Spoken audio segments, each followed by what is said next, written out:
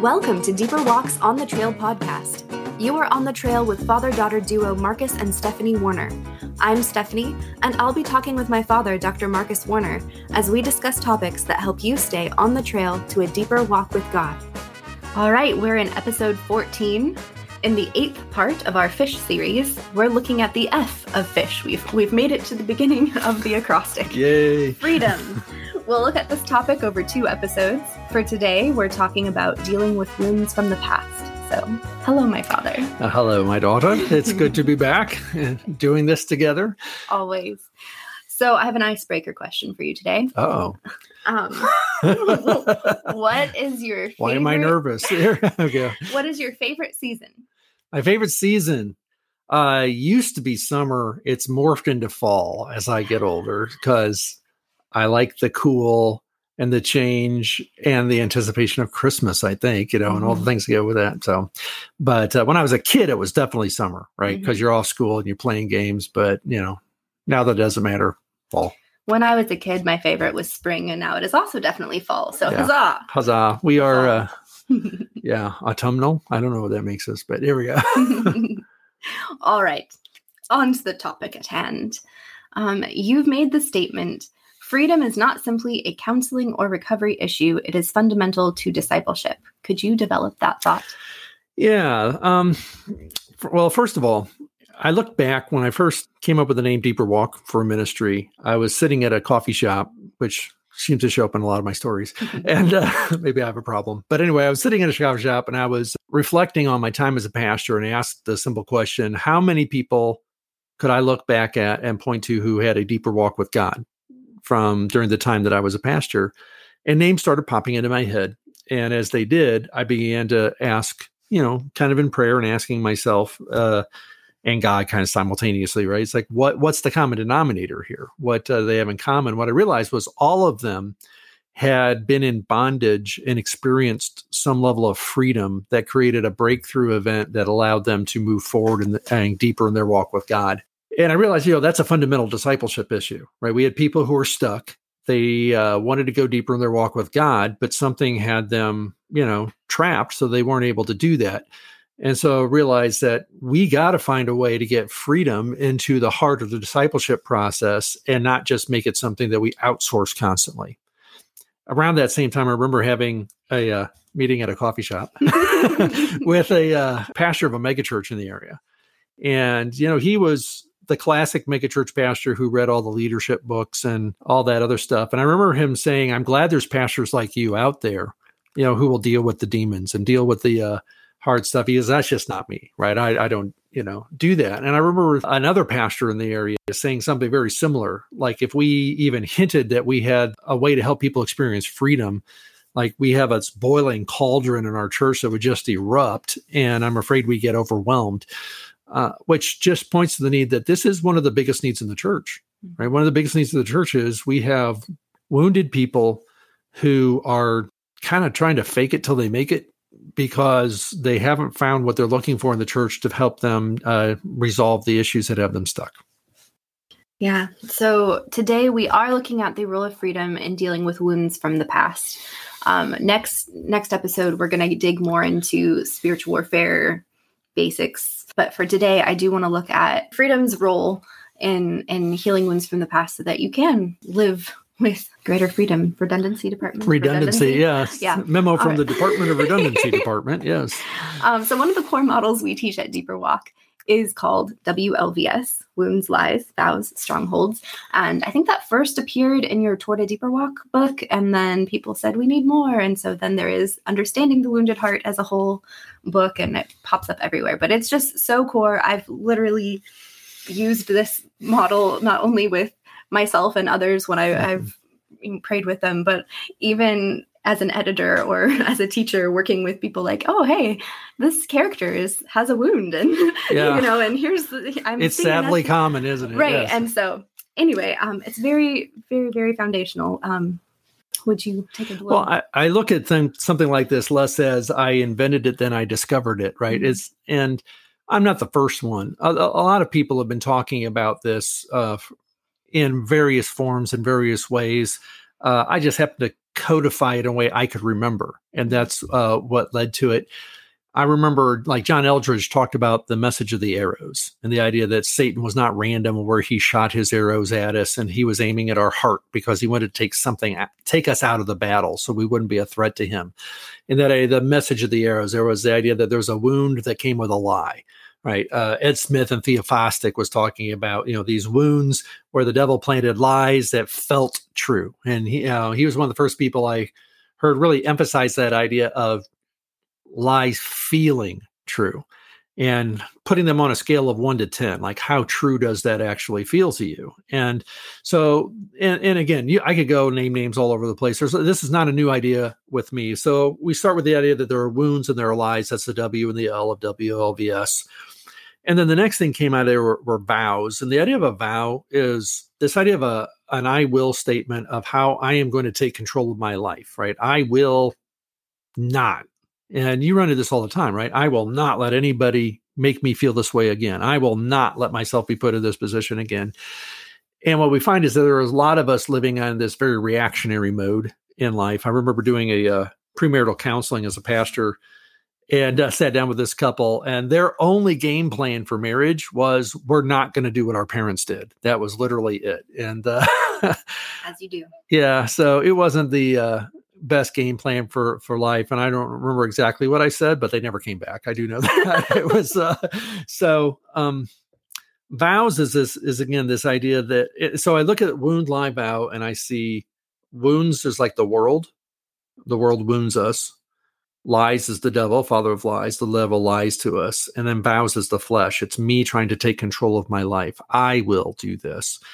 And then the end result is strongholds. And that is, I am now stuck, right? That's where we started with the idea of freedom, right? I need to get free from something that has me in bondage so that I can't move forward the way that I want to go. So that's WLVS.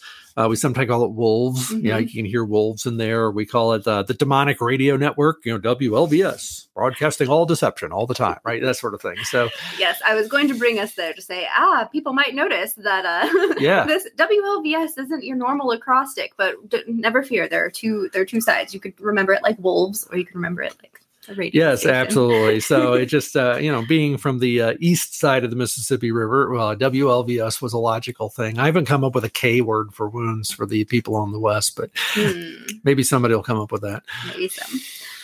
All right. So in chapter 4 of A Deeper Walk, you lay out 4 strategies for emotional healing: building joy, forgiving, taking thoughts captive, and listening prayer. That's a whole lot to cover here, but do you want to speak to the role of freedom in each of these strategies? So let me speak to the role of freedom in the 4 strategies. The first one, again, when we were talking about building joy, one of the things that I noticed was people would come and we'd take them through the steps to freedom. And some people, they would just turn a corner and never look back. And it was like, wow, life change. Or people would come in and we would pray with them about a wound in their past. And Jesus would meet them in that wound. They'd experience healing. And it was like something unlocked. They went forward and came back. But I realized there were a whole lot of other people who seemed to be just as bad off the next time I saw them as they were after they had this dramatic experience. Sometimes in as little as 2 or 3 days, they were right back to where they were. In fact, I've seen it in hours. Something triggered them and they were right back where they were. And so the question was, well, why? Why is this sometimes completely life-changing and other times not seem to have much fruit? And it was Dr. Wilder and the life model that gave an answer to this. And that was that there was this idea of capacity. So what we learned was that if people came with a relatively high level of emotional capacity to begin with, then helping them get freedom through either an inner healing experience or a spiritual warfare experience unlocked something and they were able to go forward. But if people came really low joy, isolated, low emotional capacity, then what would happen is they would have an experience that would normally create breakthrough, but they were now free, but still an infant, right? Free, but still with no capacity for joy. And so that was a capacity that had to be built up over time and required something more than counseling. And that was part of what I began to realize was that my model said, I should be able to provide everything you need in this counseling appointment as a pastor. And I began to realize that that's not true, right? There's no way I can do everything that everybody needs, one-on-one. So that was really helpful. That's where that idea of build joy came from. Like tool number one is we got to help people build joy. And sometimes people have to build joy before you can actually do the other work with them. And sometimes doing the other work is what frees them to begin building the joy. It can work both directions. Let's see. The second one is forgiveness and taking thoughts captive. So let's start with taking thoughts captive. That one for me was kind of a metaphor for spiritual warfare for people I didn't want to freak out with the term spiritual warfare. But the idea of taking thoughts captive, again, is getting at the idea that there is a lie that has been planted here in this wounded place in my heart. I think it was Elaine Packel who talks about pockets of pain inside, and that we have pockets of pain in our heart where the devil has snuck into this lie or more than one lie, but it takes root now and that pocket of pain grows out to something. So at some point we got to do something about those lies. So taking thoughts captive is meant to encompass all of that. It's the idea of what is the spiritual warfare work we need to do to uproot the lies and to evict whatever spirits have been assigned to keep that lie alive in my life. So sometimes that's a deliverance type of process. And sometimes that is simply recognize what's going on, taking authority over it and commanding it to leave. And so I'm like, well, let's start with offensive praying and just commanding this thing to go and saying, no, God, I ask you to, beat up whatever spirit is bringing this thought my way. And so taking thoughts captive is largely the warfare part of this. And then forgiveness is just, when you're dealing with wounds, you're going to deal with forgiveness at some level. And so because I started with Steps to Freedom in Christ, started with, step 1, deal with the occult. Step 2, deal with deception. Step 3, let's deal with bitterness and forgiveness.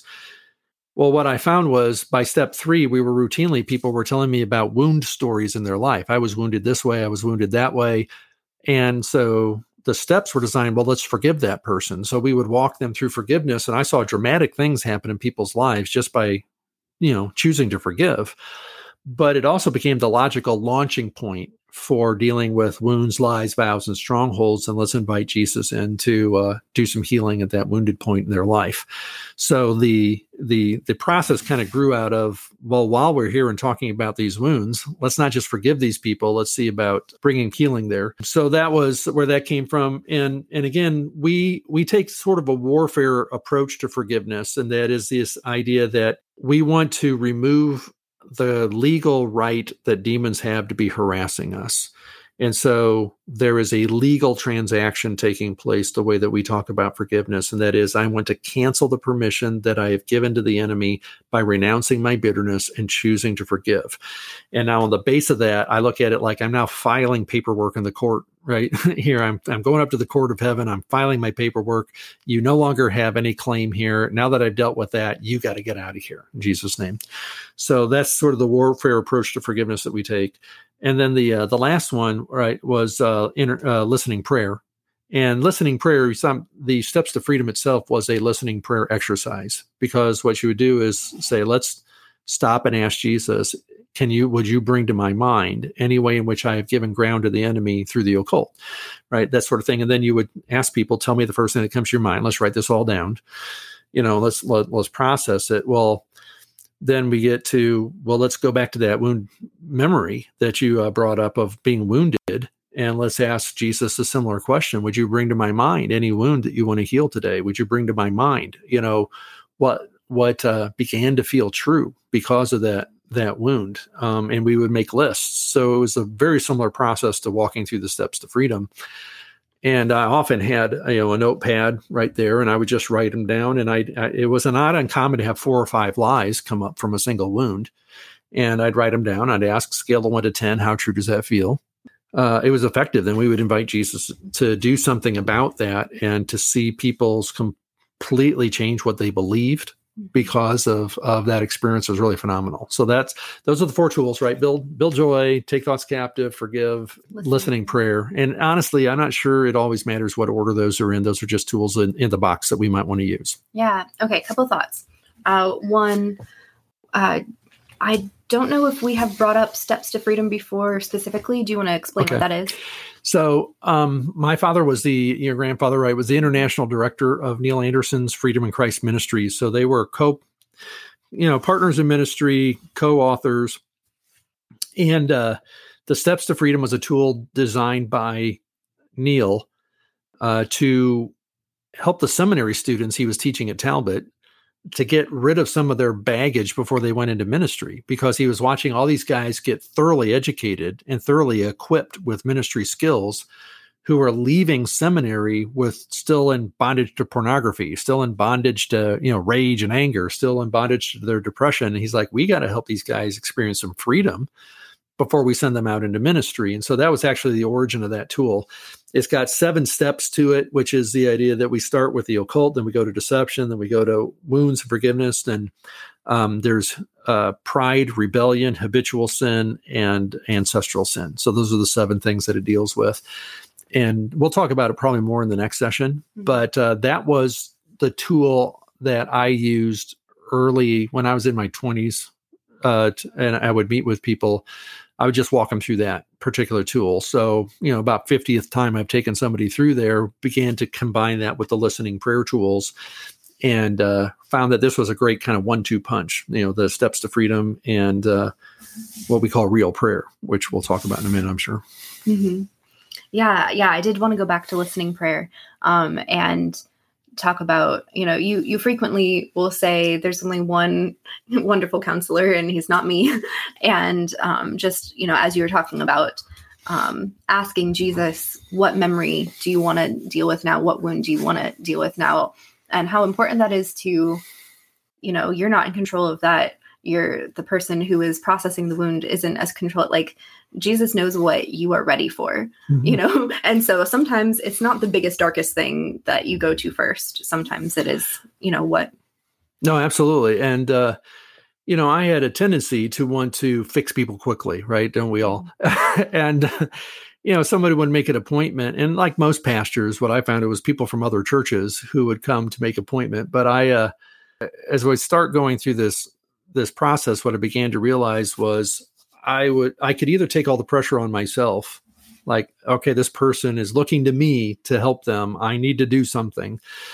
Or I can take that pressure and hand it to Jesus as quickly as possible. So we would basically walk them through the model and then walk them through a prayer process in which they are talking to Jesus and getting what they need from Jesus. They are the ones evicting the spirits. They are the ones doing this. And we're just kind of walking through a model. And I had many people, and when they were done, thank me not only for what it did to help them, but for modeling what it looked like so they could do it on their own later. But yeah, that was where that came from. Yeah. So we are actually coming toward the end of our time. Do you want to go through what real prayer is? Yeah, real prayer, again, is a process, and I wanted to be able to remember it without always having to have handouts in front of me. And so I use the acrostic REAL. And it's not that other kinds of prayer aren't real. It just was a way to remember it. And I would tell people, ask Jesus what you need to remember right now. Just ask him for one memory. What's the one memory he wants you to remember right now? That was the R. Then E, let's explore that memory. And we would again ask Jesus, what do I need to remember about this memory? Because I don't want to pull up all the painful stuff that I don't need to remember. So it's Jesus, what do you want me to remember as I explore this with you? And I would specifically ask, what are the nonverbals that you remember about this? And then what were the verbals? What were the things that began to feel true? And so I would write down things from both on the pad of paper. And we would ask on a scale of 1 to 10, how big is that? And it was not uncommon to have people say that was a 12 or that's a 20 or, that's just way past a 10. That's absolutely bedrock to the way I live. Once that's a sign that something really powerful and profound happened, then we would go to A, and let's just ask, let's ask Jesus, what would you like to do now to heal this memory that you brought to my mind? And once you ask, L, listen. So we would have them close their eyes and revisit the memory. And I basically asked for 3 things. I said, does anything change about what you feel? Does anything change about what you hear? Do you have any new thoughts? And thirdly, does anything change about what you see? And then we would push into those things. And then that's also where I would combine some spiritual warfare with this to do some testing and make sure we were actually dealing with the Holy Spirit and not a counterfeit spirit. But it was this process became kind of core to what I did with most people, to the point where I began reversing and dealing with real prayer first. Instead of adding it to the steps to freedom, I began starting with real prayer and then dealing with something spiritual warfare oriented if we needed to. But that's real prayer. It's remember, explore, ask, listen. Awesome. Well, next episode, we're going to be talking about the permission and authority aspects of spiritual warfare. For this episode, any concluding thoughts? I think, I can remember my dad saying on many occasions, he doesn't understand people who oppose this, right? Who are like anti-spiritual warfare among Christians or anti-emotional healing through listening prayer. He said, I don't understand. His question was, how do you help these people? And what do you do when somebody's in front of them? And honestly, the answer was that a lot of what they do is ineffective. What we're trying to do here is give people hope by giving them some tools that have helped a lot of people. And not in the idea that it's always quick and painless, but that there is hope and there is a path. And that's the goal here. That part of discipleship is getting people on a path to a deeper walk with God. And that path has to include growing in freedom. So that's where we kind of launch here. Yeah. Well, and there's so many tools and, we can't, not everybody needs the same tool. So we're trying to get all the different tools of freedom in front of people. So very good. Thank you. And thank you all for joining us on the trail today. If you want to keep going deeper with us on your walk with God, please subscribe to the Deeper Walk podcast and share with your friends. You can find more at our website, deeperwalkinternational.org. Thanks again. We'll see you back next week.